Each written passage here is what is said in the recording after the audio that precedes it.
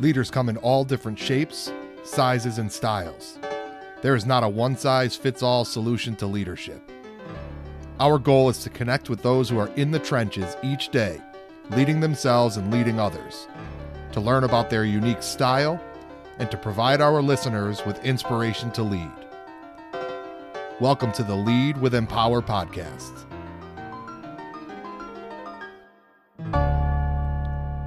All right, ladies and gentlemen, welcome to the Lead with Empower podcast. We have a very special guest, a great friend. He's a fellow Springfield College graduate, just a year apart, 1997 to 2001. He played lacrosse on the men's team there at Springfield College under the tutelage of Coach Bugbee. He was the captain of the lacrosse program, 2001 All-American, also very involved at Springfield College outside of athletics, resident assistant, new student orientation, LTC, which is the Leadership Training Conference, and the Apple program. Without further ado, Mr. Jim Warnock on the Lead with Empower podcast. Jimmy, how the heck are you? Good. How are you, Dan? Thanks for having me. Oh, I'm doing great, and thanks for coming on. We have to figure out ways to fill our time with the quarantine situation right here. So what better way than to have a great conversation with you, my friend? Yeah, well, you and I have been known to get lost on the phone a couple of times. Once in a while, for sure. We'll try to keep this one under control here a little bit. So before we get into anything, how's the Warnock family holding up? Everybody healthy? Everybody in good spirits? Everyone's good. You know, like so many other people, just managing the little things, right? The little things around the house. The homeschooling stuff, both my wife and I are educators, so we're doing a little bit of both. Well, a lot of both, but dude, it's good. You know, if nothing else, the situation allows you to gain perspective into, you know, the larger world and what's going on. Great. You know, so with that, some well-needed family time, sometimes too much family time. So we have a little separation stuff, but good. Can't complain. Awesome. Great to hear. I'm glad everybody's healthy, and pass along a good hello to everybody at some point. So you graduated Springfield College in 2001. You're currently up in South Windsor as a high school physical education health teacher. About a 15-year gap there. Tell our listeners a little bit about the journey from Springfield College to where you are now, and give them just a little insight into who is Jim Warnock. It's a scary question. We're going down the deep hole right here. Who is Jimmy Warnock? Getting weird early. All right. So graduated Springfield in 2001. Had no desire to actually get a teaching job. Was a phys ed undergrad. Was going to be a college lacrosse coach. And did that right out of school. Coached actually right down the road with a good mutual friend of ours, John Kopacki, for 3 years at Western New England College, now at Western New England University. Realized I love coaching at the college level, but the whole recruiting process and the other parts as a lifestyle, I was so lucky to have so many mentors who were a couple years ahead of me in that whole game, and Springfield guys, and got to see, you know, them starting families and me going, you know what, I want to coach, I want to impact kids, but I don't want to do it with the massive amounts of travel or the being willing to pick up and take the next job when the next job's open and move your family and all that stuff. So I went into teaching. I spent 3 years at Western New England, and then I actually secured a job teaching phys ed and health at Southington High School in Southington, Connecticut. I was the boys lacrosse coach there, the head coach. Ran a program of roughly 75 kids at 3 levels, being freshman, JV, and varsity. For 4 years. My wife and I live in Somers, which is on the northern border of Connecticut, right by Enfield, and we're driving out to Southington. So I did that for about 4 years, and that got kind of old. Yeah. And then, you know, we had been trying to both of us look for teaching jobs in either, she teaches in Enfield, either in the Enfield area or her in the South Windsor or in the Southington area, and the job came open in South Windsor. It's a great town. I applied for it, and I got the job. And I've been there ever since. I run a bunch of programs. When I went to South Windsor, I actually went back to coaching at Western New England College. I was a kid, so I would teach during the day and then drive up to Western New England College and coach. And then at South Windsor, I've been, you know, parts of a bunch of different programs. Probably the one I love the most is my unified sports program, where we work with, you know, it's Brent's Special Olympics. So I run a unified sports program. It's actually part of our academic day. Yep. So I have 20 what we'd call partners, which are able-bodied, able-minded individuals who we train to work with children with special learning needs. And then we have a class together where the partners teach what we call our special needs students being athletes. And then we go against other teams and compete after school. I'm also part of our orientation program, which you've helped us with a little bit. And that's it, I don't coach at the college level anymore or the high school level anymore. Along the way in that time at South Windsor, I was walking across the parking lot one day and got hit by a car. So that is kind of a speed bump, yeah. if you will, in a really negative way, but a really positive way in my whole process, because it led to brain surgery and some time off. So in kind of a reevaluation of time and how we spend it and how we connect to each other and those things. So that's kind of me in a nutshell. And just about the past 15 years up at South Windsor High School. Is that correct? Yep. That's great. You had the bad accident, and and we've worked together a handful of times with your students over the years. And, one of the elements of leadership when we're, I guess, quote unquote, teaching it as a topic is, the first level of leading is leading yourself through challenge, adversity, fear, temptation, etc. It's a hell of a leadership challenge to come back from, something that, I think could have ended up being a lot worse. Give us a little insight as to kind of what the road to recovery was like, and what were some of the personal challenges that you had to overcome? I don't know if there was a ton of them. It's hard when you're in the middle of it. You don't really notice it, right? You just kind of do it. And I think that's where your previous experiences kick in, right? Your experiences as an athlete, as a student, as, all those kind of what we call coaching cliches, like, yep. You're nothing more than a collection of the 5 people you spend the most time with, like all of those things. I think all of those things, while they are cliche points, they all lead to you being able to deal with adversity, right? And those are the moments, the coaching moments where coaches help me develop a better understanding of how to get through tough spots on the field, or, that great teacher who pushed you past a level of understanding or held you accountable in a way that at the time really bugged you, but you worked through and it made you better. So I think that those are the moments that help you deal with the traumatic situations when they take place, because you don't have to think about them. You just I call it falling into management mode. Yep. And you just try to slow things down a little bit and just go from there. So, there were some significant challenges though. It was 5 months of no teaching. And then I went back part-time. And then more importantly, just dealing with the emotional, mental side of it with any sort of, I had a TBI, 28 staples in my head, and had to go through all of these like tests every 6 months about brain function and all that, see if there was any permanent deficit in reference to how my brain was operating. Yeah. So I think the biggest challenge, if I had to pick one, would be fighting your way through that fear of anytime I forgot something, right? My wife looks at me and goes, "Hey, can you pick up milk today?" Yeah. On top of it, I'm a diagnosed ADHD kid who took Ritalin, and without Ritalin would probably still be in the 5th grade. Yeah. So, she had said, "Hey, can you get milk?" And me going, yeah, I'll grab it. And then not getting it, and not remembering she said it, or did I not remember she said it? Did I remember and forget it? Was I not paying attention?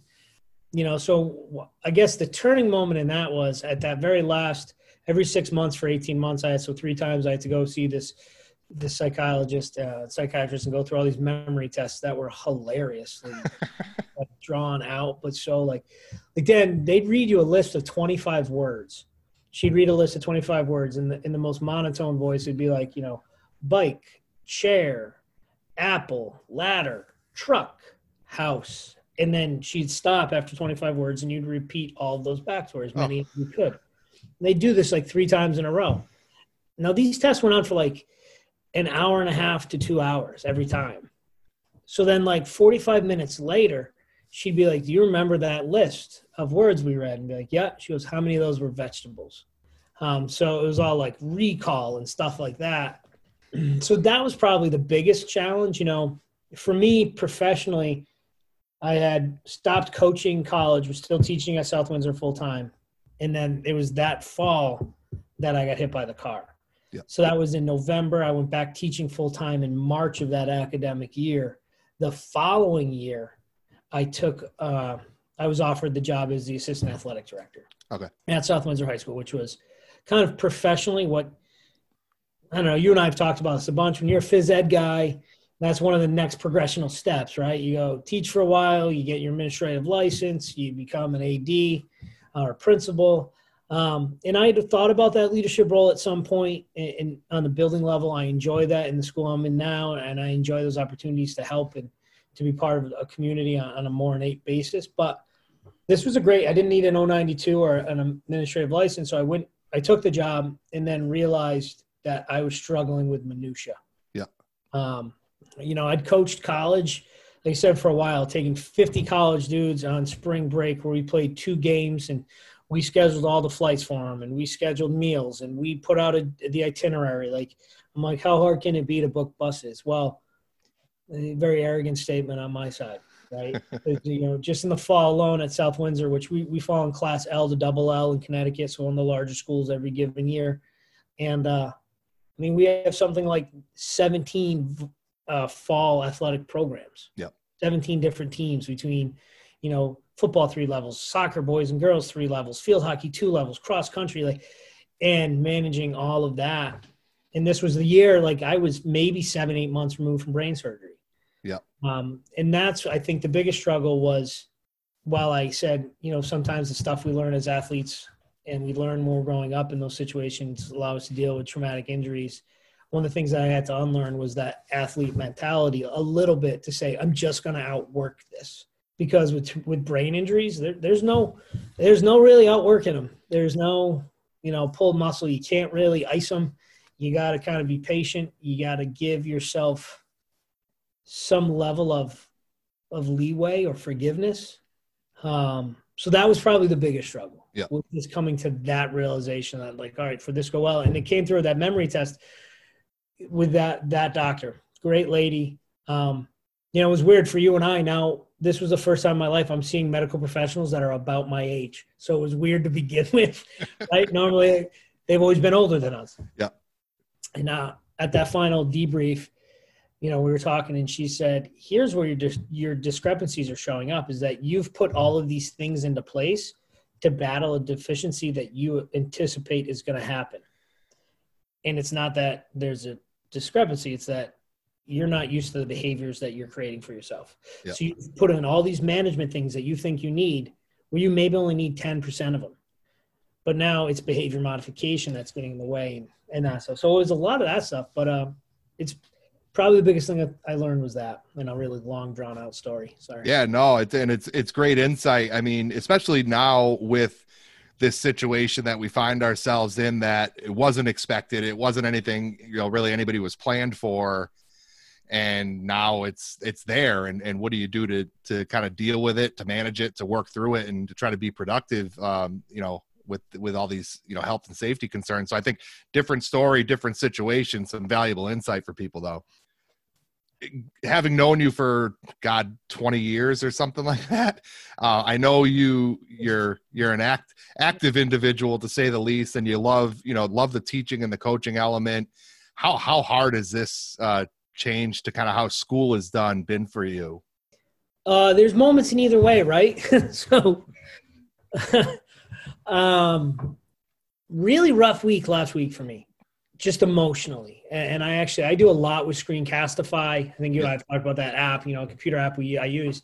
And I put a lot out to my kids in that way, my students, to say, hey, look like me, just like this, videotaping it, saying, hey, how's everyone doing? And at one point, I just got to a point last week where it was the shorter week, right? Yeah. Because we're still following our school calendar. So kids still had Good Friday or Friday off, meaning they didn't get any distance learning that day. Yeah. The way we use a modified block, and so Monday's schedule was actually a Friday schedule. We were just trying to keep it consistent enough for the kids through at least the end of the quarter. And it was just like, I kind of melt down. I was typing something up and I just stopped, and then my wife looked at me. She's like, you all right? And I said, no, I'm struggling right now because my biggest strength as an educator is being a big dumb animal. I can attest to that. You're dead on. It's dead on accurate. it is my boss about 8 years ago said, what's your biggest strength? And in one of my year-end reviews, she goes, what's your biggest strength? I said, well, my biggest strength is I'm really good in front of kids. Yeah. And that might sound arrogant, but I'm really good in front of kids. I can get them where I need them to be. I can get individuals to step on board. I can kind of feel where kids are in their bubble and when to push and when to pull and when to let them be, when to give them a little nudge, when to throw them, like that stuff. She said, what's your biggest weakness? I go, my biggest weakness is I'm really good in front of kids. because of that, I have to make sure I'm developing, even 20 years in, other aspects of prepping and planning and having a more succinct view on things.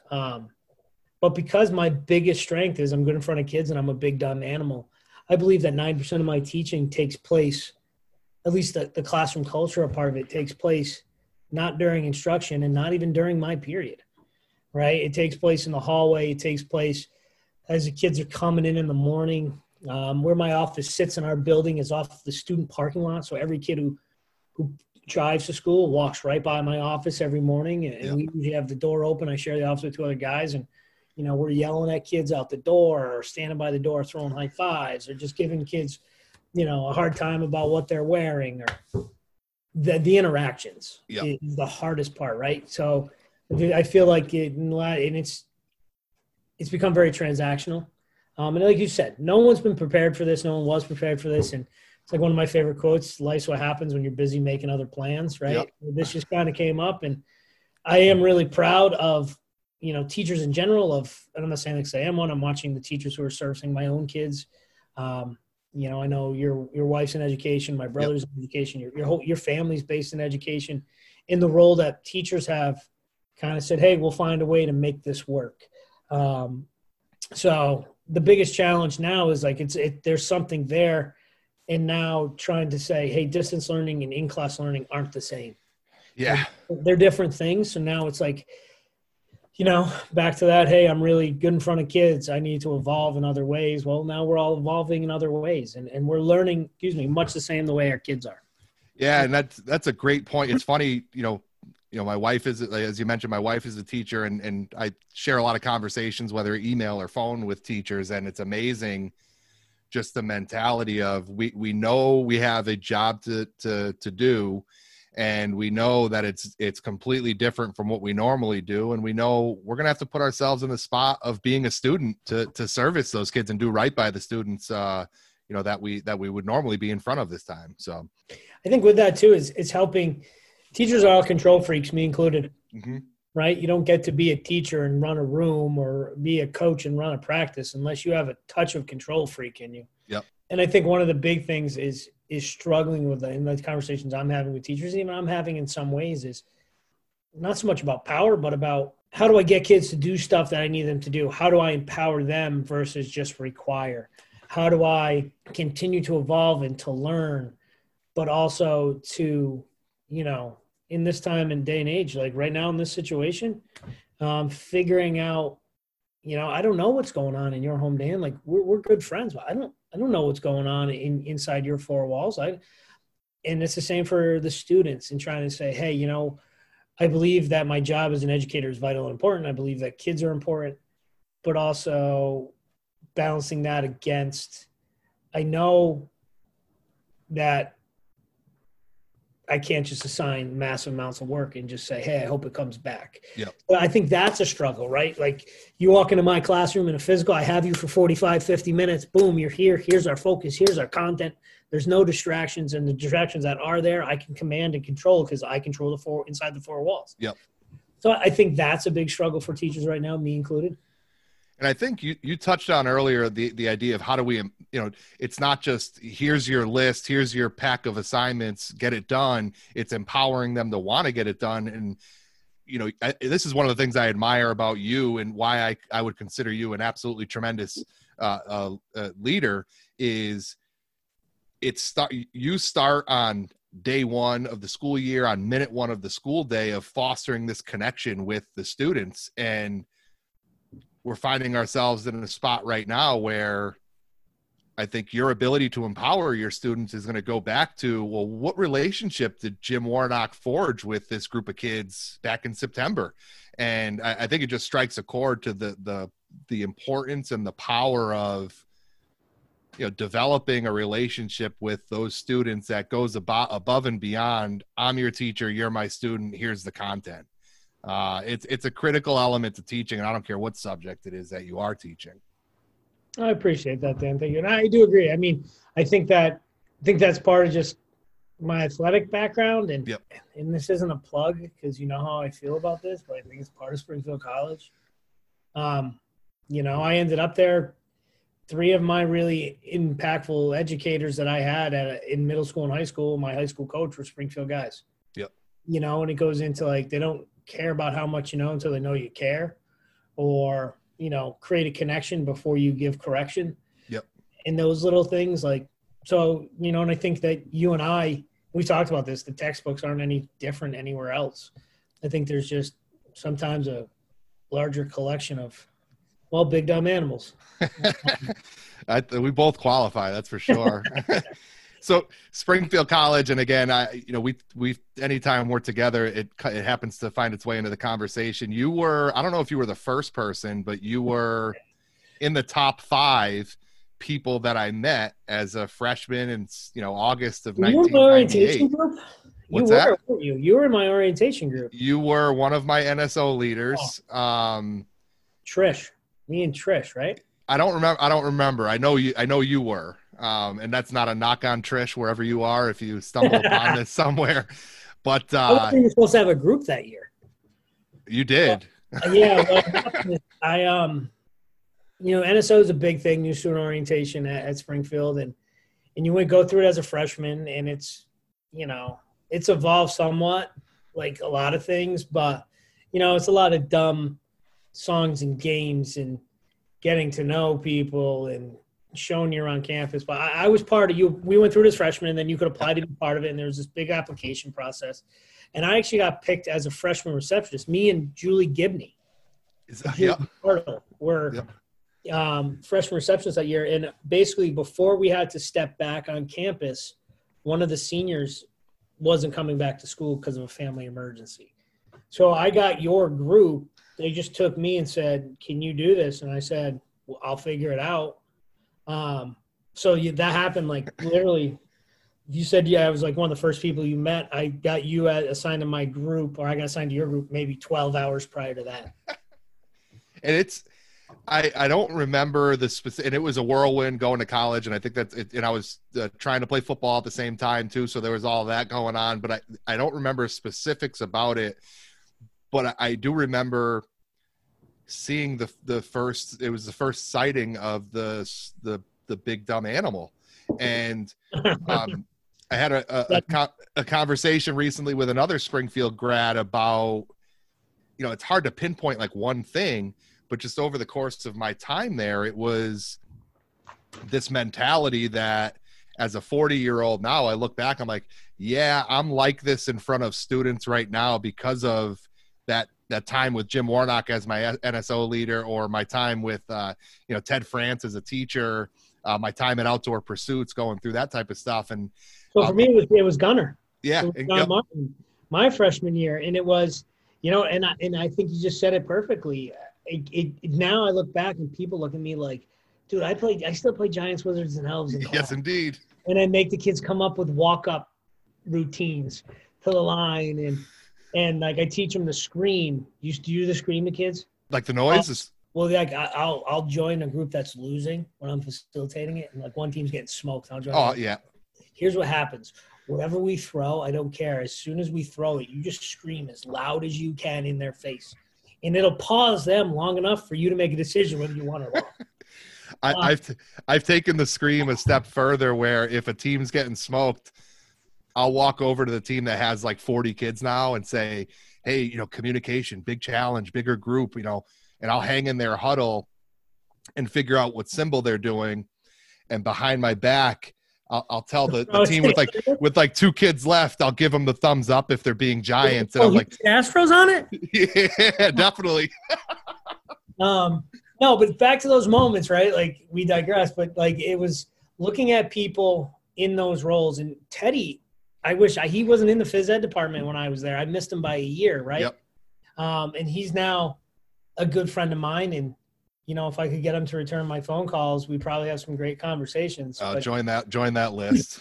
But no, all those guys gave you the freedom to go, this is okay. And almost a permission. Yep. And not so much even permission, like the expectation that if you're going to do this, you're going to bring energy to it. If you're going to do this, you're going to bring an attitude to it that is empowering, that's energetic, that brings people in, not pushes people away. 100%. And if I had to go back to my freshman year, it was my interactions with you, and I can't pinpoint a specific.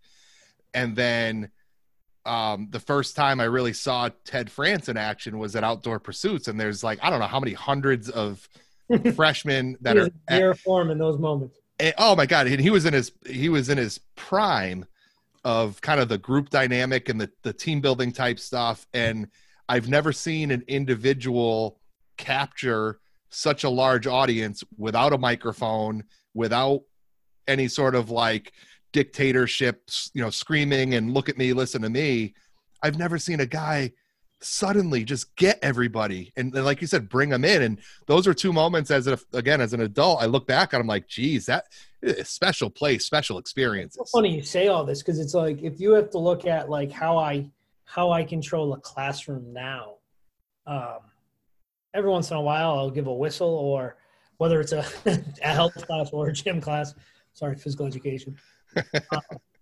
But no, I have a lot of wait time, just simply like, no, I'm good, I'll wait, you know, or like those little things like you're talking about with Teddy that we just got to observe that. Yep. Like it's not authoritative. I say to my kids in my classes pretty quickly, like, my job here is to keep you safe physically and emotionally and teach you something. Yep. This is your class, not mine. So you're going to learn to respect each other and take ownership for it. And so I do a lot more stepping back in management and a lot of like stuff like that. Like, I don't even know where I picked it up, but I'm sure it's through those moments. I know, like, there's certain times I'm fortunate enough to sometimes find myself in front of the 200, the 400 person groups, and I'll say or do something. I'm like, oh my God, it's exactly what I saw firsthand. I just sound like my father. So we're going to stay on the Springfield College topic right here. So you played for a guy who, you know, I would consider one of the best, Coach Keith Bugbee. And then you coached with another guy who I would consider one of the best, John Klepacki. Talk about your experience a little bit, you know, as an athlete playing for Coach Bugbee, as a young, right out of college coach, coaching with Cleo. Tell us a little bit about that, and how would you describe some of their differences and how they went about? So they're really different in some ways, and really, I mean, so John's part of the Springfield family too. And well, Yep. let's start with Keith. You know, I have such a special relationship with Coach Bugbee, even to this day. You know, we've been texting back and forth over the last couple of days and setting up a time for us to talk. We probably talk at least once, twice a month. And I've been out since 2001.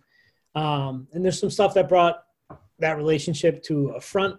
But, you know, Coach is the most mild-mannered, big-hearted, good guy, you know, I've ever met. I think as a player, he yelled at me one time, and I really deserved it. Talking back to a coach, wasn't him; it was an assistant coach. But it was really tough playing for him at points because he's not this master statistician per se, and that's not me insulting his knowledge of the game. He's not, you know, this guy who's gonna call a timeout and put in the winning play in the last second of a game. Coach is going to care about his kids. He's going to empower them to play for each other. A lot of the stuff that we're talking about. And as a college athlete, at points, I think guys that I played with, and me included, gave him, you know, a mislabeling. And because of the relationship that he and I have, it's unbelievable. He's the closest thing to a second father as I could have. And I hope this doesn't come across as me thinking like, hey, you know, he doesn't understand what's going on in the game. That's not it at all. I mean, this guy, Dan, this is a phenomenal stat. He won like his his 400th game. Yep. Last spring. There's only 5 guys in the history of the game to win 400 games at the collegiate level, right? And you're talking about guys like Bill Tierney, who was at Princeton, now at the University of Denver, who like the U.S. lacrosse facility in Maryland, the field's named after. You know, you're talking about these Division I mainstays, like guys who go way back, and Keith Bugby. Yep. And Coach is the only guy to win 400 games at the same school. So you talk about, you know, connection to a community and to a culture and to the people and to what it stands for. It was funny. I was at a game a couple years ago watching my high school coach, watching his son play, who was playing for Springfield. And on that team that we were watching, there was 3 kids whose fathers all played for Coach too. Says a lot. It says a lot. It says a lot that, you know, I got hit by the car and Coach lives in Granby, Connecticut, and I'm in Hartford Hospital, and he's in my hospital room every night, just checking on me. You know, and then he had some family stuff go on in the last couple of years, and I was able to support him like so many Springfield guys did. And I think that's the biggest thing. You know, he has this really mild-mannered way about him, this incredible dad and husband and man of faith. And, you know, so it was that. It was so funny because you're always, when you go to college, right? You go to college and you get to the next level. Sort of same thing when you get to Springfield, and some of the football guys you were around in the beginning, they're like, you're ready to move to that next level. And you're like, I was so intense about this in high school that we're moving up a level. And it's almost like the coaching intensity stayed right about the same. Coach wasn't a big rah-rah guy. Yep. Like, you ever known him to be a big rah-rah guy? That wasn't his thing. No, he did it. Motivate yourself. You shouldn't be here. The most I saw him rah-rah was in his he taught the outdoor adventure course. And like when someone got to the top of an element was like more emotion than what, you know, not more emotion, but just a different type of rah-rah than I saw him when he would coach lacrosse. Yep. And that was kind of him, you know, and it still is him. And I love, you know, every semester I usually will end up on campus for a day where I don't have to be in school, and we'll grab lunch and I'll just check in. And he asked me to come and speak with his team a little bit here and there about stuff. I speak in his principles and problems of coaching class. Yep. He's you know, you never really understood. He's kind of salt to the earth. It really is, I think, the best way to put it. And not to say like he's a pushover. The guy's got this really quietly intense competitive drive. And I think that's one of the things that you don't really see until you get to know him really well, is that how much of a competitive drive there is, unless you played racquetball with him, because he's brutally good at it. And he'll hit you with shots repeatedly if you get in his way. And that's kind of Coach, you know. He's just he's an incredible role model and father figure to so many. And then I had the opportunity, like I said, for John Kopacki. And you talk about first interactions. My first interaction with John Kopacki is I'm going into my senior year in high school playing on a lacrosse team there was no club ball at this point for like high school kids, AAU stuff. So I'm playing on a men's league team, which is all post-collegiate guys. We're playing in a tournament on Block Island. And I am D'd up against. I'm playing attack. I have this guy playing DME who is a monster. He is like one of the biggest, most physical guys I've ever seen. And I am like cheating out of control. I'm like putting my thumb on the ball. I'm pinning it to my chest because anytime I take it away from my chest, I have no idea who this guy is. Turns out to be a guy, Keith Flanagan, who was like a 3-time All-American and Defenseman of the Year at Springfield. And the team we're playing is a bunch of Springfield guys. So this guy's yelling at the ref, yelling at me like I'm like a rag doll. You know, I'm at this point like 5'10", 180 pounds, and he's just tossing me around the field. So at halftime, I come walking out in the field. I'm waiting for the second half to start, and this guy starts talking to me, and it's not this other guy, the big guy who beat me up. It's this other guy playing DME, and he's like, that's where you're from, and where are you going to school? And it was Cleo. Yeah. I'm like, oh, I think I'm going to end up going to play at Springfield College. And then it just started where all of these guys on the whole other team were Springfield guys. And that was kind of one of my indoctrinations into Springfield lacrosse. Like, I still hadn't even started my senior year of high school. That's unbelievable. And after the game, they're all like, you're Springfield? And they're telling me stories. And so fast forward, I get there, and I'm there for 2 years, and then Cleo comes back to coach. He had been at Oleana State. So my junior and senior year, I had Coach and John together. Well, I say they're opposites. No, they're very different, but very much the same. And their whole view is, how do I create an opportunity in a culture that creates young men who are going to go out and impact the world in a positive way. Yep. And I think they have very different styles in that, but they're both very, very aligned in that thought. For example, like with all the COVID-19 stuff and the NCAA fifth year stuff, I was actually talking to Cleo a couple of weeks ago. And he said, "Hey, I just saw the NCAA gave the fifth year waivers. And, any of your seniors taking part of that?" He goes, "No." He goes, "Well, one maybe." He goes, "The other 5, I told him if they come back, I'd cut them."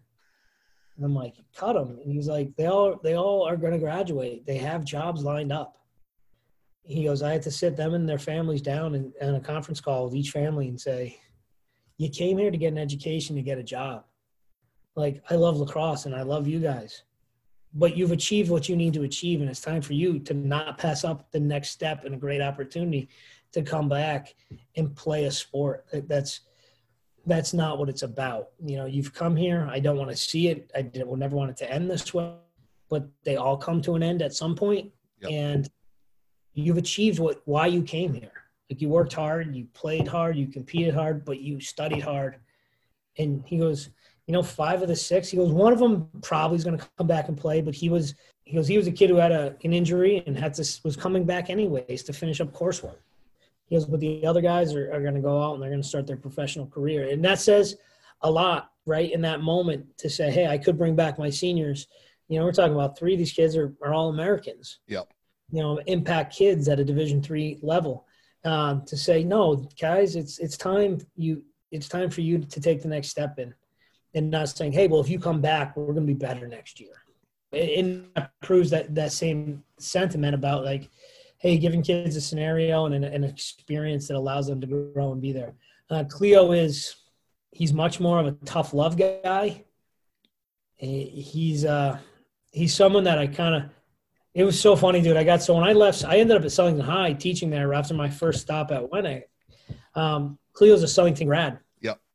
So that's kind of how I ended up there. And I ended up working, and he's still one of my mentors and best friends today, is this guy, Jim Gleason, who was Cleo's high school coach. Oh, jeez. In football and lacrosse. Yeah. So I end up with this really weird triangle of mentorship, and kind of see where you can then, you go back and go, oh, here's how these things connect. Yeah. And so John's much more along those lines. He's much more direct, right up front. And, it's so hard to compare people like this, because you always feel like, well, if this guy's up front and that this guy's kind of, and that's not what I'm saying about Coach. Cleo's just much more, exactly, like, he's going to tell you straight up. He's also going to work so incredibly hard. I think that's what made him easy to play for. He's my defensive coordinator for 2 years. And I wasn't allowed to play defense, even though I was a midfielder. It was like, just get off the field as fast as possible. But as a player, you looked at him and you said, I can work for this guy because I know how hard he works for us. Yeah. And then as an assistant coach, it was so easy to work with him in those ways. My wife used to be like, what does he do to you guys that you will not say no to him? And I'm like, what? And she's like, no. I go, well, it's kind of a Springfield thing. It's kind of a loyalty thing. And no one's working harder than John. Yep. So when he asks you to do something extra, you're like, yeah, man, I got it. Like, he's one of the hardest working dudes I've ever been around. Like, he loves the grind. And it's so funny, like Dan Citrone and Brad Jorgensen, do those names ring any bells for you? They don't, no. Brad Jorgensen, Dan Citrone, Sean Quirk, all those guys are like play with Cleo at Springfield. And when I said earlier in the conversation about the guys who mentored me, or I had the chance to really watch as they started their young coaching careers, were these guys. So, Sean's the assistant athletic director at Endicott College and the head coach of the Boston Cannons now. Yep. Danny Citrone was the men's lacrosse coach and AD at Greensboro College for 15 years. He left education to go into the private sector. Brad Jorgensen is an assistant athletic director in men's lacrosse coach at St. Leo's in Tampa, Florida. Okay. you know, you got guys like Jason Miller, who is the head coach at St. John's. And these are all guys that, like, I knew and grew up in college around. They were mentors and coaches. And, you know, Brad was actually at Wheaton. We played against him. Yeah. I never played with Brad except in tournaments. But I remember sitting down with Brad at one point and being like, he's like, what do you think? I don't know if I can do the college coaching thing. And he's like, well, you got to understand that Cleo's kind of a freak. Like, he goes, I've never met anyone who grinds it out the way that guy does. And that's what made Cleo so easy to work with. Not work for. Yep. Because, you know, it's just what it was. I mean, I learned so much from John about being a parent, about being a teacher, about being a coach, about you just grind it out. You get through this. You keep going about people, and you keep going. You do what's best for the group, and you keep going. And you know, that's a really, really positive things. He's always looking to develop in there by his team in some way. And so, yeah, I mean, there's a ton of stuff I learned from both of those guys. Like I said, for Bugby, it was so funny. We just like this yay, rah, Springfield kind of Ted France mentality urging. Then Coach isn't that. Yep. Coach Bugby is not that. So he was kind of like this not lone wolf, but kind of just this quiet influencer. And, you know, and John was more that energetic, hey, we're going to go get this. Both of those things have been, you know, both parts of that to make up my style. Very, very, very, very powerful. Absolutely. And I had a little bit of experience. I think Cleo spent a couple of years on as a assistant coach of the football program. And I think so did Jason Miller. Cleo definitely had that like linebacker, D-line coach. He went to Springfield to play football. Yeah. He was a piece of work too. Great sense of, you know, my brother Greg and I worked with a lot of those guys during the summer at the Office of Special Programs. And those 2 or 3 summers working at Special P absolutely shaped my shaped me as well. Those guys were awesome. And it was that crew. It was, you know, Cleo, Gatos, and Eric Gould. Yeah. Well, early group. Yeah. Ryan Frost was there too, right? Say it again. Ryan Frost there? He should have been there. Yeah. Frost, Barnacle, Landry, Stork. Yep. Jeremy Platt. In Waterford now. And yep. So yeah, a lot of, you know, didn't play lacrosse, but a lot of shared experiences with those guys for sure. So you have a unique experience of, you know, playing obviously at the high school and college level, and then, you know, a lot of the tournaments that are involved in lacrosse, coaching at the high school, college level, and even at the youth level. If you had to give, you know, a bit of one kind of a one-liner of advice to a high school athlete who's looking to make that jump, regardless of the sport, what's the drop of wisdom from Jim Warnock here? So the change from like high school to college? Yeah, just something that a high school athlete should be prepared for if they have aspirations of playing at the next level. Be a great mate. And then I think that kind of isn't like a one-line thing, because I spent a lot of time talking with my sons about this, and I coach now about it, who are 11. It's, you know, good teammates care, good teammates share, and good teammates listen. And if you can do those things, you care for others, you care for their experience, prepare yourself accordingly. You share you share your talents, you share your energy, you know, with others. And good teammates listen. You listen to the coaches, you listen to your teammates, you listen to your teachers and parents. And if you do those things, like, I forget the name of the book. It's actually a book I just read. I'll forward you at some point when we got off. Actually, I can look it up on my phone real quick. But it's written by a former Division III college basketball coach. Okay. And it's kind of, you know, you're always looking to have like these traumatic ways of saying stuff to kids. And then you just find something that's so simple that you just, you know, you credit them and you move on and you make it yours. Yeah. It's called Building Good Teammates by Lance Loyal. And care, share, and listen. Love it. Love it. Simple concept, but if you practice it every day, it makes a huge impact. Biggest difference between Coach Warnock and teacher Mr. Warnock? Besides the language that you use. and it depends on the level, right?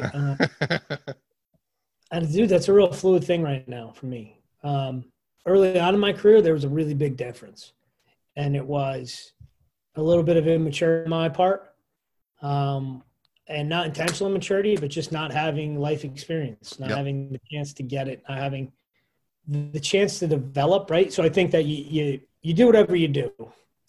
You play sport, you major in whatever, you get out of school, and you're like, I have all this knowledge.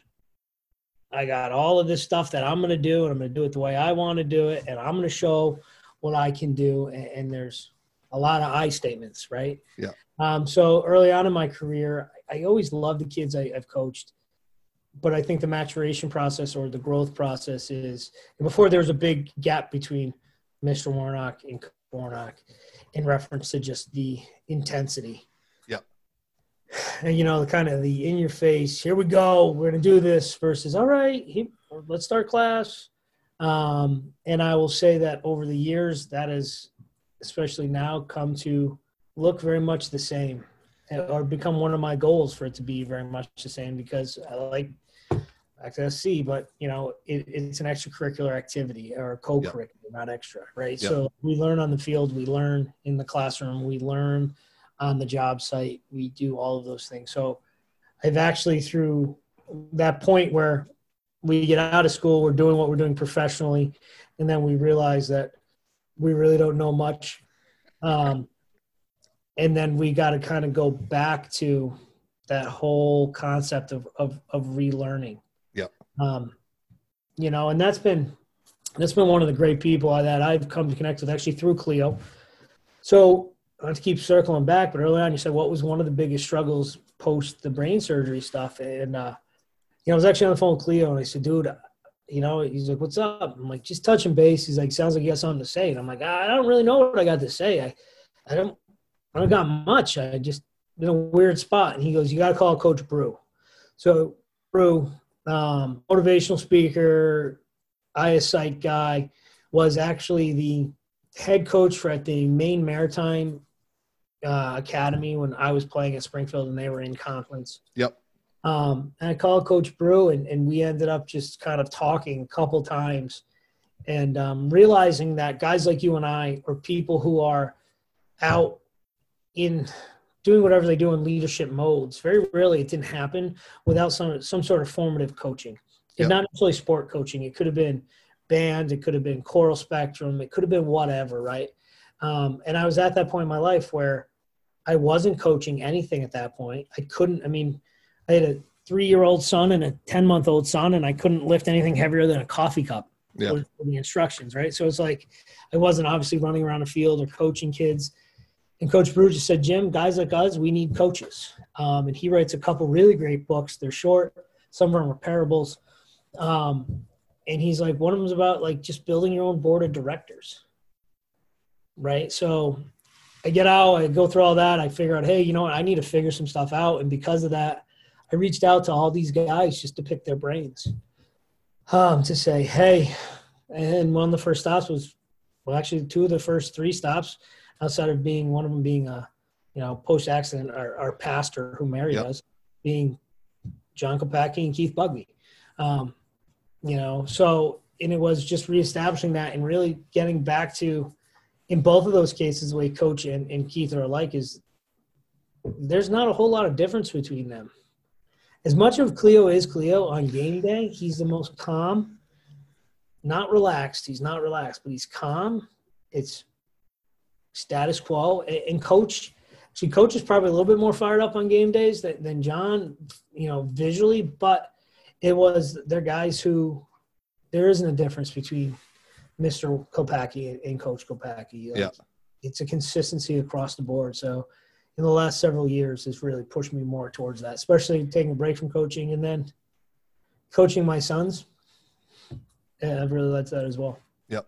And it's, I mean, so many great points brought up there. And one of the things that came up a couple times was just with Coach Bugby, the consistency of freaking doing something exceptionally well for God knows how many years to get to a point where he's, you know, is he the only D3 coach on that list?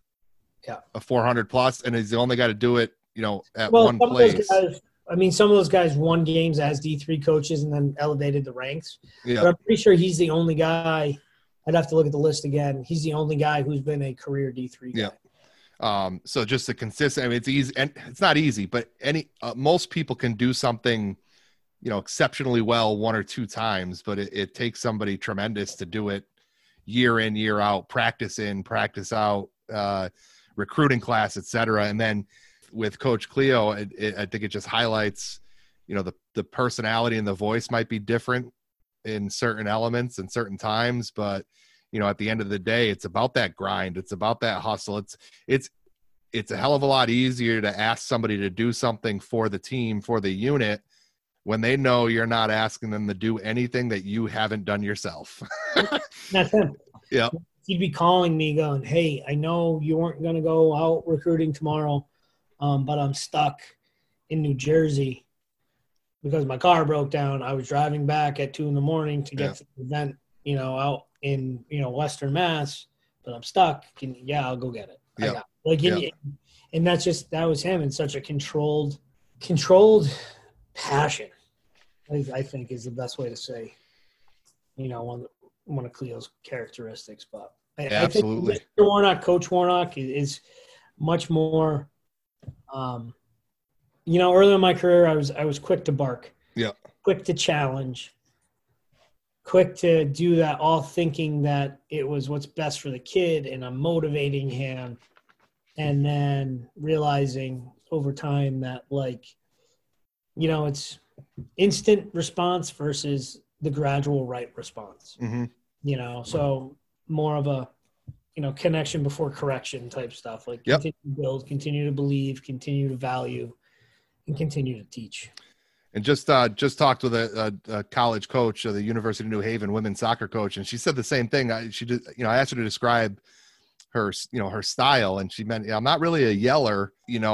For me, I'd rather have the conversation with an athlete as to hey, a mistake happened. What were you thinking? Why did the mistake happen? And then, that a little bit more gradual process of identifying the why, and then providing the coaching and the leadership to help them fix the behavior that led to the mistake. And I think that, sometimes that quick bark might get an immediate response, but for the long term, I don't think that's the right solution with a lot of athletes. I think that my bark actually, I still have it. I actually broke it out in the classroom a couple times this year, often. But that happens in reference to a disrespect issue. Yeah. Crossing a line, and teach a lot of sophomores, and it's sophomore behavior for a reason, right? So a little bit of a whoa, yeah. You need to step in the hallway, and we'll talk in a second.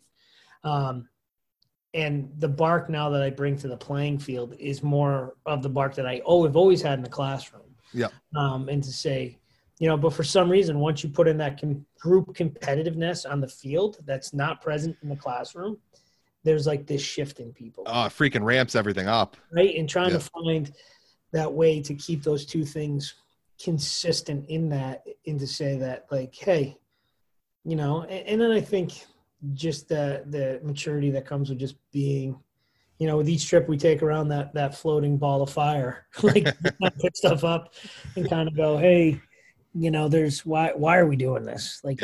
Why are we all here to play this game, to practice this, whatever game it is? What's our overall end goal? It's funny, dude. I found my principles and problems of coaching philosophy the week before the school shutdowns. Yeah. In a folder. I was just trying to straighten stuff up, knowing that we were shutting down, and I was probably going to come and make sure, if I left my desk, whatever. And I found it, and it was hilarious to read because it was awfully written. But I will say, while things have evolved, the basic tenets kind of have held true. Yeah. The delivery methods have changed, but it was a trip to read again. I still have quite a few of those notebooks, and it is funny to knock the dust off and take a look at them to see where the mind was at as a 19, 20-year-old who had an idea what they were going to do, but maybe doing something a little bit differently. But you go into that difference between coach and teacher. I remember thinking and having a really hard time when my oldest son started to play sports and played for the first time for a coach that had a really rough delivery. Yeah. And flashing back in my head to, and you and I have talked about this. I'm not a fun guy to be around. If I'm walking by a youth soccer practice, my wife would always give me a hard time about it. I'm like, there's like 12 kids in one ball. What are they doing? And watching this guy kind of bark at my son and not talk about the why and not build him up with confidence to help him overcome, not paying any attention to the 1-to-5 ratio. Yeah. Right. Into any of those things, the 1-to-5 being, 1 negative to 5 positives for most kids in some way. I flash back to my years coaching and like, how did I answer those questions? It kind of brings you all back in those ways where you're like, but it is that what the soccer coach from the CCSU said, identify the why and then have a consistent model and belief in why you do what you do. Yeah. And I do think it's vital that everyone who's coaching, regardless of if you're coaching, 7-year-old T-ball to the major leagues, that you have a coaching philosophy that you've put on paper. Yep.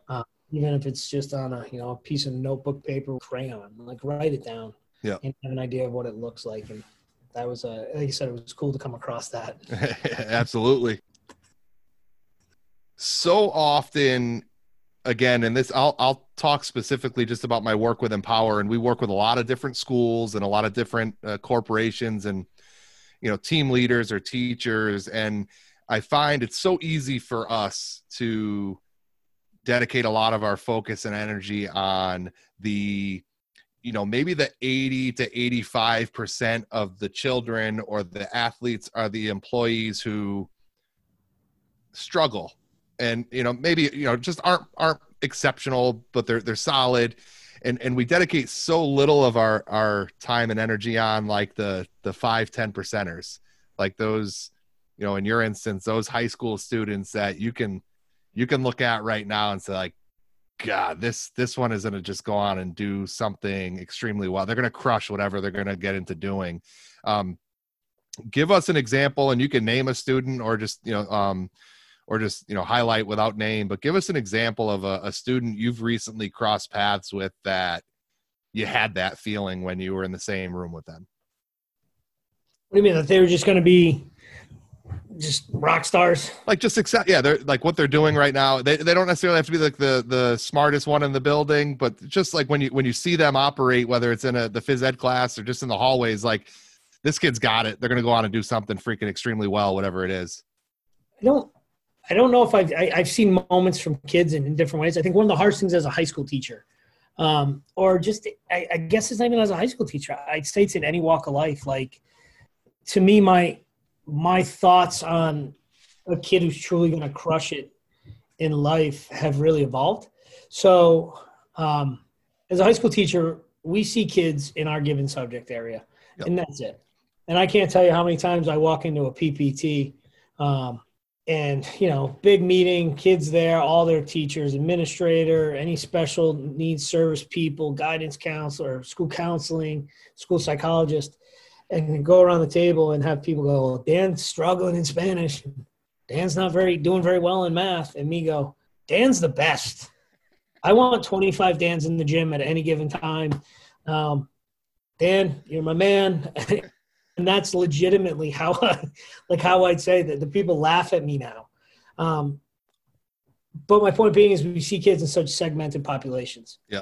And I think it's the same way in business. I work for a company, Sporting Apparel, as a side job, which has a lot of former college athletes working with them. It's a small company out of Maine, but we're selling sporting apparel, so you're tapping into your networking. So it's a lot of former athletes.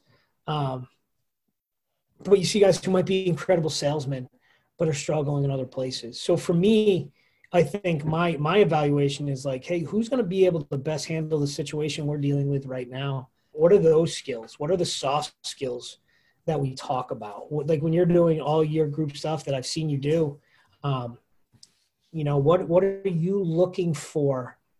I'm looking for, a kid who's got a quiet confidence and a humility, a kid who can show that there's empathy and can demonstrate that, a kid who's got a competitive fire.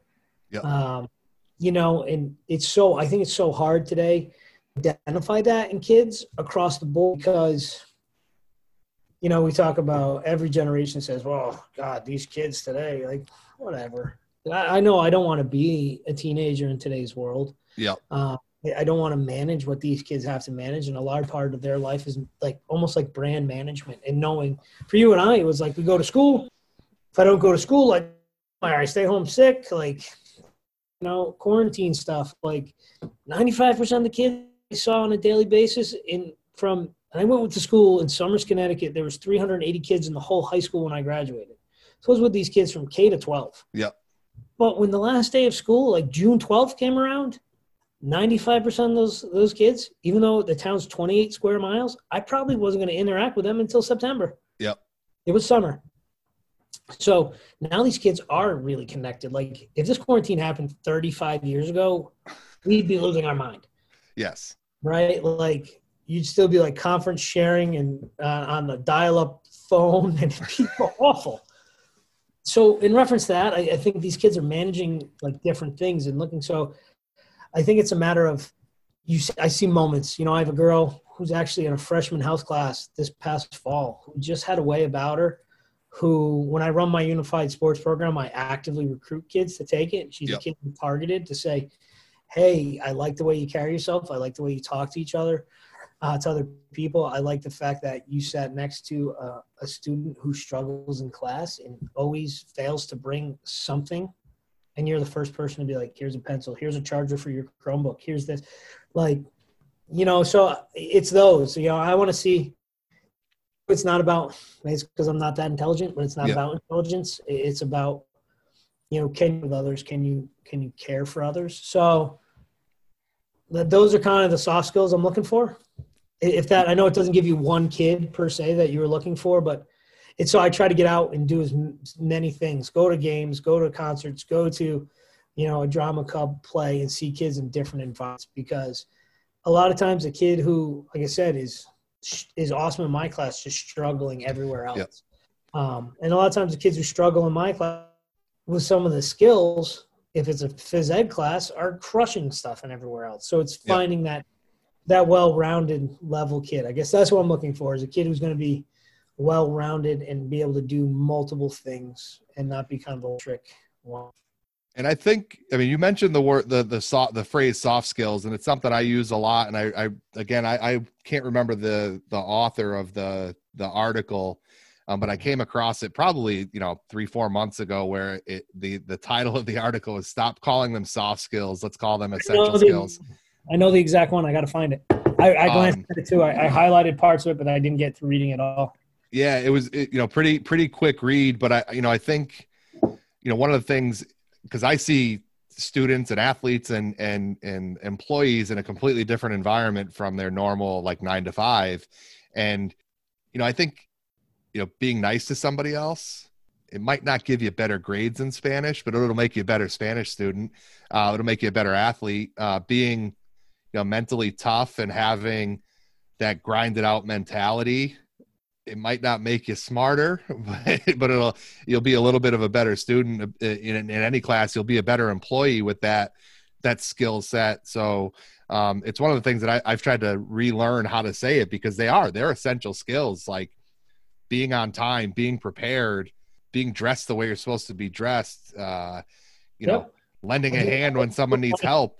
It's so funny, like these conversations that we have. And at times I know, like, you and I will connect and be like, dude, I need to talk to someone who I knew was going to have a similar mindset as mine, because I'm ready to like lose it over here. But it is those things for me. It is, if you look at, I have 3 rules for my boys. And the first one is do your best no matter what. Grind out, work hard, do that. Yeah. No matter what the scenario, do it. The second one is the golden rule, right? Treat others the way you want to be treated. Be caring, be empathetic, hold doors for people, say please, say thank you. The simple, and you and I were educated like for me, my first real education came once I got to college. I was not ready to learn in high school. I was there to play sports. And that was it. It was just stay eligible, don't get in trouble. Yeah. It wasn't about processing information. So my learning window really happened later. And when I got to Springfield, it was like, okay, here it all is. And we were trained in a world of observation. And we keep coming back to like, it's not going to make me, well, that might not help you academically. Well, then, there's hundreds of thousands of different abilities that we all need to have because we operate in a world of, is it observable? Yeah. Right. So it's like, do your best no matter what, treat others the way you want to be treated. And the third rule is, I love you, which no matter what, which means you messed up one or two somewhere. Yeah. Right? So you look at it and go, well, and there's not a single academic skill associated with any one of my first two rules. They're all people skills. They're all the stuff that both my wife and I want our boys to be able to, as human beings. Yeah. I've actually said in parent teacher conferences, like, yeah, I don't want to be disrespectful to you as a teacher. I'm a teacher too, but I don't really care about his scores. Scores are scores. We'll fix those. We'll work on them. We'll take care of him. Like, is he a nice kid? Does he endorse people? Does he say thank you? He might dig ditches. He might, repair cars.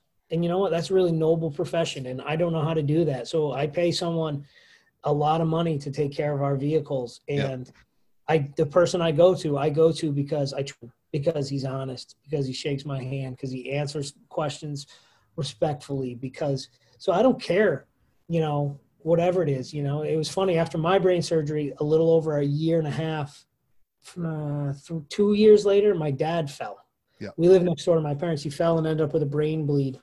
And, he ended up having to have his cranial cavity drained several times. It was putting pressure on the brain. His legs didn't work. They didn't know what it was.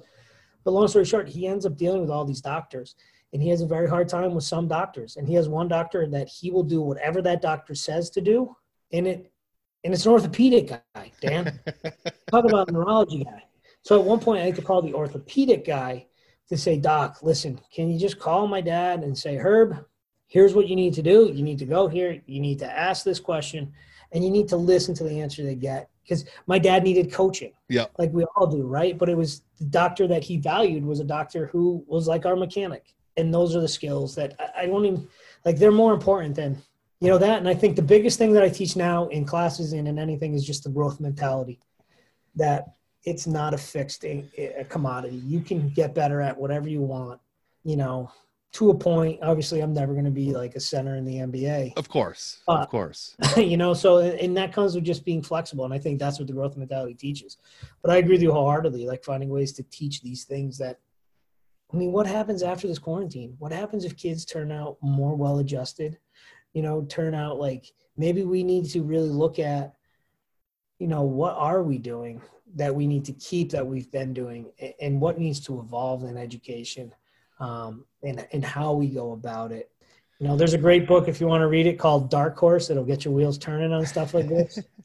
And it's all about those bright spots. So when you talk about, you let in the question saying, like, we pay attention to like the 85 who need help or this. And we were taught, right? Teach to the middle 60. Of course. Push the top 20, pull the bottom 20, teach to the middle 60. Yep.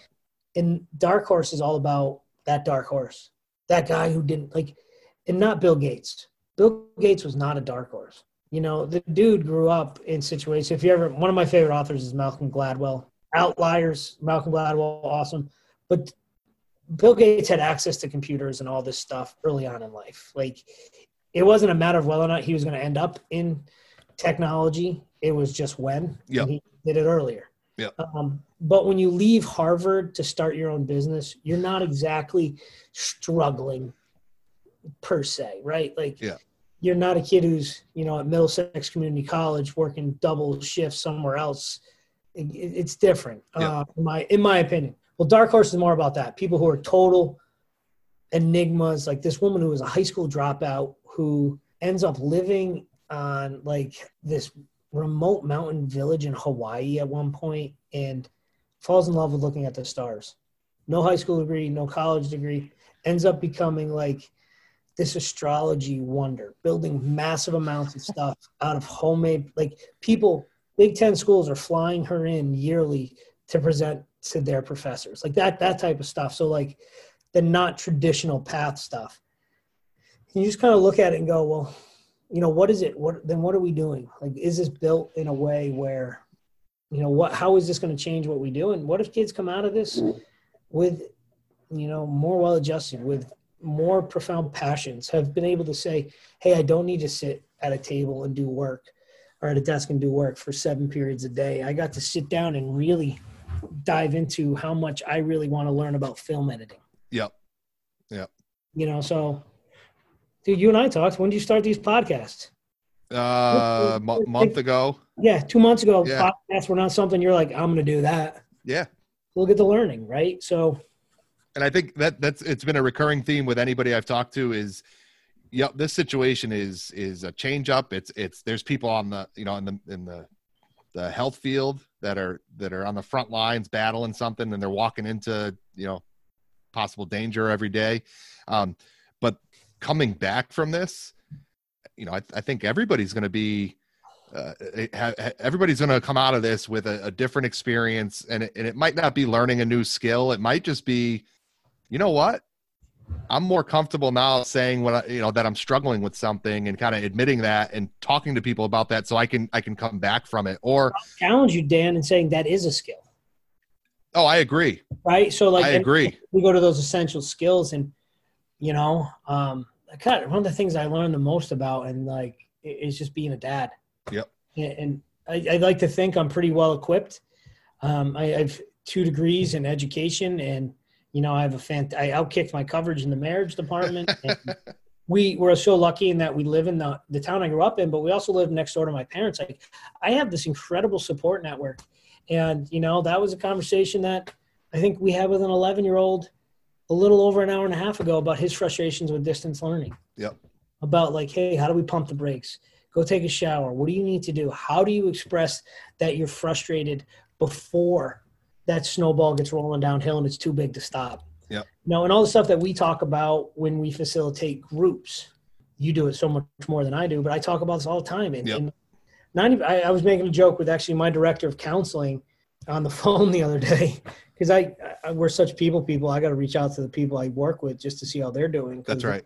I feel better myself. But, you know, it was saying like, I'm less of a phys ed teacher and more of a life coach, and saying like, hey, we can do this. Hey, when is stuff starting to break down for you? Where are we? Where are there gaps? Where do you, and those are the things of identifying. So like you saying that point about, you know, identifying like, hey, I'm struggling right now, and how do I verbalize that? And then how do I access the avenues to support myself for that? Yep.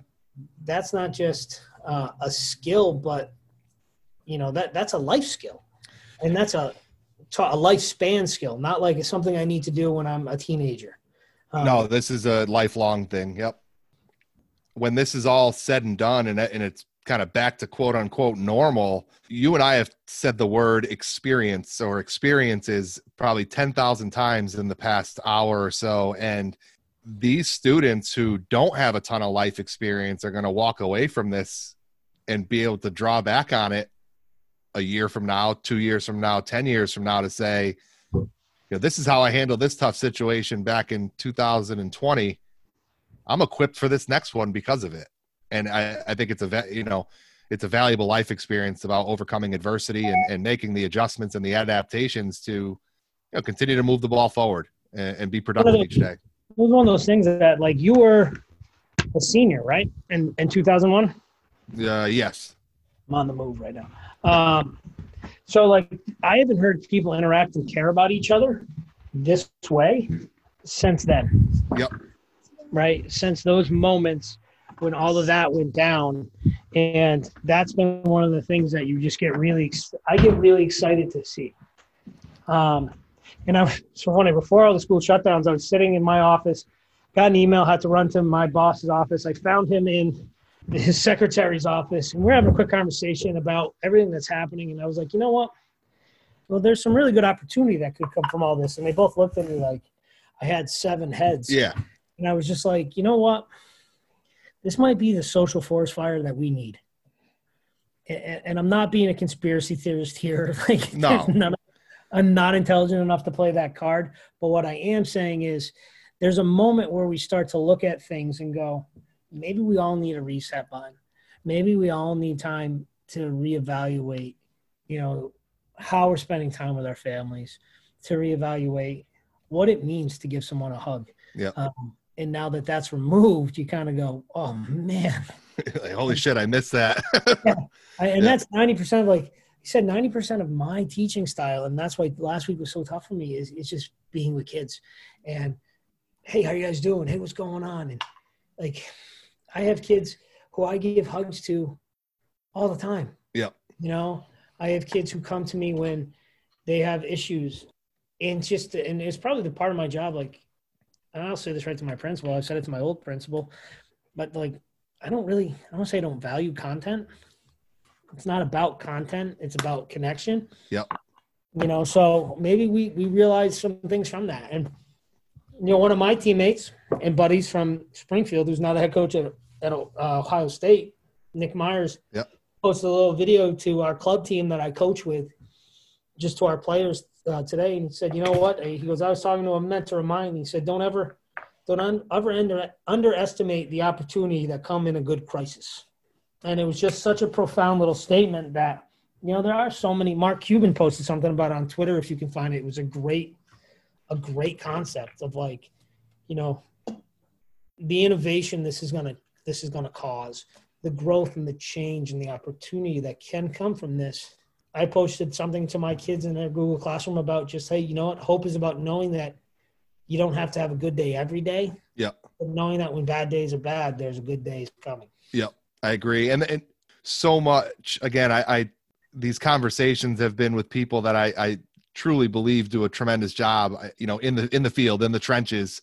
And the recurring theme with every conversation I've had over the past month or so has been, yeah, it's a tough situation, and we can allow that to infiltrate, how we go about our business, or we can look at it and say, you know what, Coach Duncan from, again, University of New Haven, she's like, I was petrified of doing my first Zoom meeting with my athletes. I'd never done it before. I'd never led one before. She goes, we've done a couple of them and now they're like second nature. And she's like, I'm actually getting to know my athletes better now, to see their home and to see their families and their siblings on a regular basis. And so how does it enter NCAA recruiting now? Like, right? Yeah. Kids home and talk with them. Yep. And she goes, if we were in person, we'd be practicing and we'd have our technical skills training and all that type of stuff. But the fact that we're able to forge these freaking ridiculously strong relationships during this trying time, it might not make us better technically as a soccer player, but I'm pretty damn confident right now that come September, when things get rolling, we're going to be a better team because of it. And just that attitude of, yep, it's shitty, but let's try to pull one little positive out of it, and then maybe pull a little bit more out of it the next day. I think that's something that's been common amongst the people that I've talked to, who I absolutely consider tremendous leaders. It's such a cool concept. And it's one of those things. In the big upside, like I think I said to you in a conversation we had the other day, like I've had students who have battled cancer or battled an injury and been out for multiple months in a school year and worked through it and been okay and graduated on time. Yeah. One of the big strengths we have in this scenario is we're all going through it together. Yep. And there's those moments, the people I do worry about, and I'm sure, there's the people in your world and I know you've been in classrooms, and I'm sure you have kids like this that you work with that of. Like, there are some kids that I worry about. Like, I've called some kids and some families and emailed to say, hey, just checking in. I hope you're okay. Yeah. I think some of us are not more capable, but in a better place at this given time. Growing up, you said I live next door to my parents, but I'll say growing up, there was a point in the early 90s where they decided to put an addition on their house, and the contractor went belly up halfway through and disappeared with like $80,000. Yeah. And it was almost identical, like late February, early March. So it was almost identical time of year.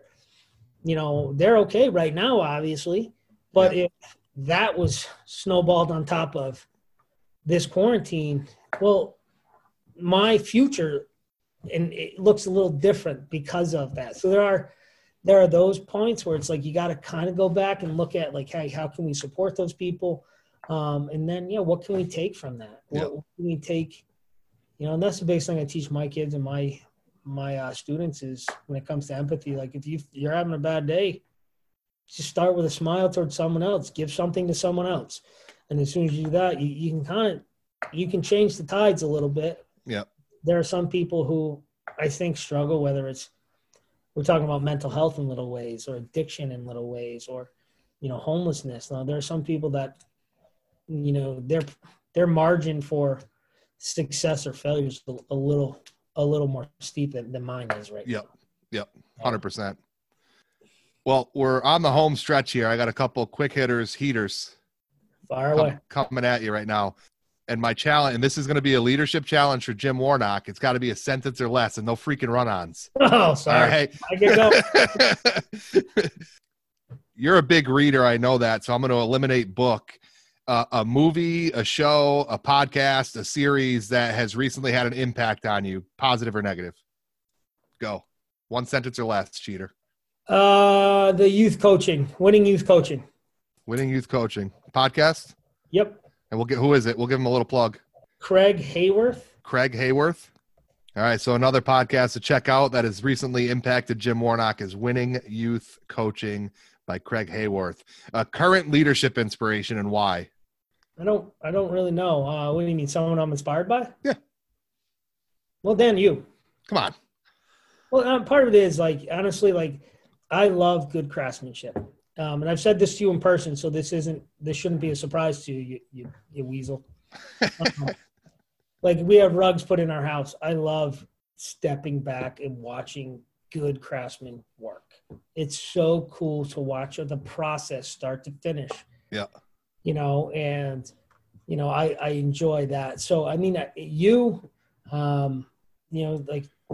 Keith and John, like we talked about, I don't really buy into big time leadership stuff. I steal a lot from those people and look at hey, the books or this or that. I used to be a big coaching book guy, and I've gotten away from that because it's whoever has the best season in the NFL or in college football, give it 8 months, there's a book. Of course. So guys like you, guys like John, guys like Gunnar, we brought up guys like Teddy. Of course. Because those are, to me, watching you when I brought groups to you, and I'm very protective of my groups. So it's really difficult. And it's actually one of my biggest challenges as a leader is to step back and let other people other adults do. Yeah. Because I want things to look a certain way. I want the energy to be a certain way. And I need to, that's been probably the biggest growth in my situation over the last couple of years. My wife looking at me when I was complaining about a youth coach and going, hey, he's an accountant or, he's an RN. And so either help him be better or shut up. And, that moment was such a transformational moment. So it's those to just step back and let people go. But watching you work a group, watching you identify a kid that can do more and shaping that, that'd be one I would give. Watching Teddy, like you said, Teddy work a group. In the coaching world, I get so many opportunities to be around because of the Springfield lacrosse family around guys and be able to watch them at a practice. Andy Shea would be a big one for me if you wanted to see a person that's not you. The head men's lacrosse coach at Yale was a buddy of mine. The same thing, to watch him work a group. Yeah. It's unbelievable. Yeah, good. We'll go with Andy because I don't want you to put my name in the hat, but I really appreciate the shout out. And another, going back to Teddy France, and as you and I tend to do, we're going beyond our one sentence limit here. One of the things I learned in his course, it was one of the first times we taught each other our sophomore year in his high school teaching methods class. It was here's the key to the equipment closet. Figure out a concept, communication, trust, and it was an adventure ed based class in phys ed, and invent a game and facilitate it. I love it, and it's the simplest concept to me now that I try to do this. And when I facilitate groups, it's not about what you're doing; it's about how you're doing it. And I see that in you, and that's I think one of the big ways Teddy shaped me. It's less about the what, and it's all about the how. So we hit our limit though. Good answers. Thank you again for the plug there. Appreciate it. Well, being genuine, man, it's not me blowing smoke. Like, and I've said this to you, when I had my kids down in Empower, when you came to us last spring, like being able to watch you do what you do, I mean, you came in and worked with our entire K-12 phys ed department. Yeah. And watching that in a way with a lot of dominant personality, it's pretty cool to watch. Classroom control, baby. Phys ed teachers, they got that in the back freaking pocket.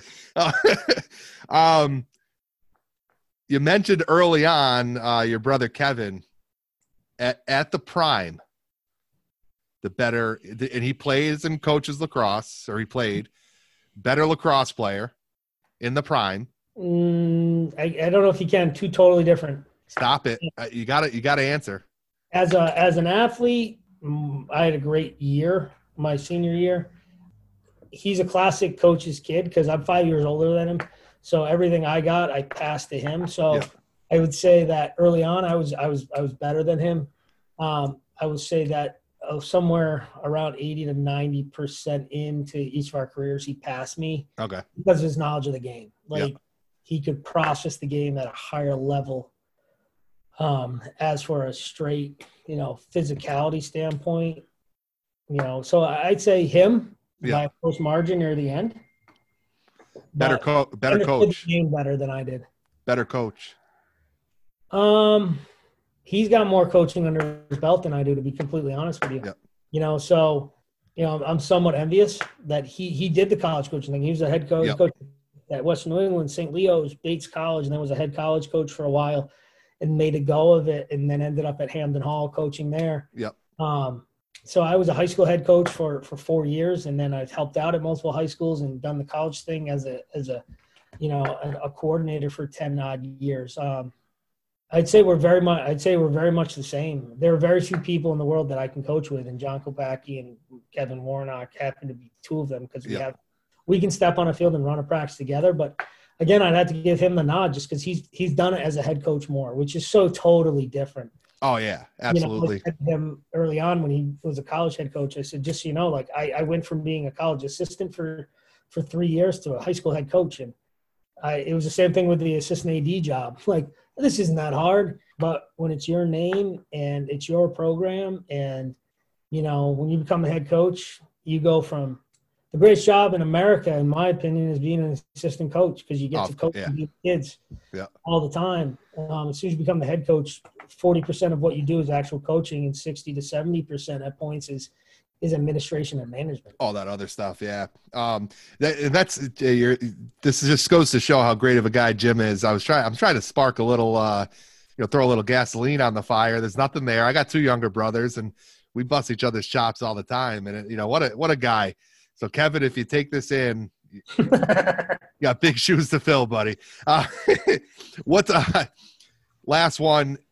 Whenever this thing ends, what's in store? Like, what's the first thing you're going to do, whether it's a personal thing or a family thing? What's number one on Jimmy's list once the quarantine has been lifted and it's safe to resume normal life?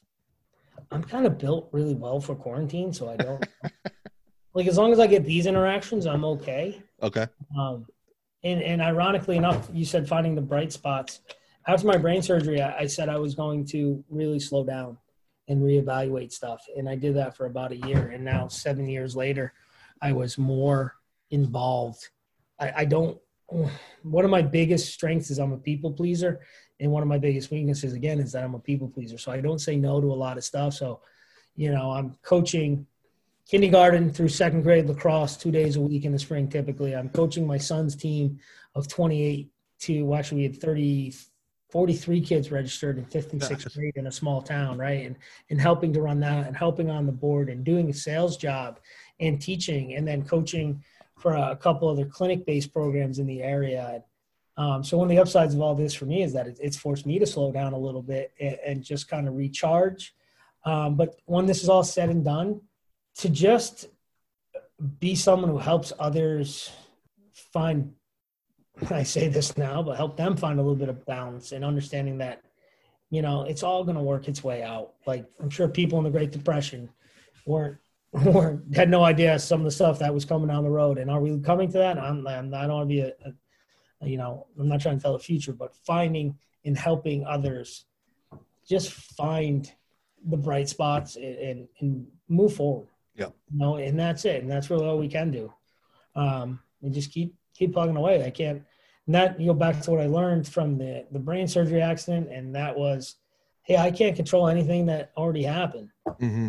Control my energy. I can control my attitude. I can control what I do with it. Sometimes I do really well with that. And sometimes I do really poor. And then I got to get past the guilt and the shame of the bad decision, or I should have said it this way, or I shouldn't have done that. But helping other people know that they can continue to work towards that, I guess. It's awesome. That's awesome. Well, Jim, the say it's been a pleasure would be an understatement. I anytime we get to talk, whether it's on phone or via Zoom or in person, is always great. And for anybody out there that, happens to listen to this, if you're ever in South Windsor and you want to cross paths with a guy that's doing it right, on a day-to-day basis, that's Jim Warnock in my eyes. And been a great friend, since September of '98, someone that, might go, a few years of not talking or not seeing, but you get on the phone and you kind of pick right up where you left off, and absolutely appreciate you for taking time and being on. And, we'll let you get back to your family, but Jim, it's been an absolute pleasure. Thank you so much. Well, thank you, Dan. I appreciate it. And look forward to working with you more. Absolutely. So Jim Warnock, Leads with Empower on the podcast here today. Thank you again, Jimmy, and sending my absolute best to you and your entire family, and wishing you guys nothing but health and happiness. Appreciate our listeners checking in. Jim Warnock, Leads with Empower, ladies and gentlemen. We'll talk to you all soon. Thank you so much to our listeners. We appreciate you tuning in. And always remember, great leadership looks, sounds, and feels different.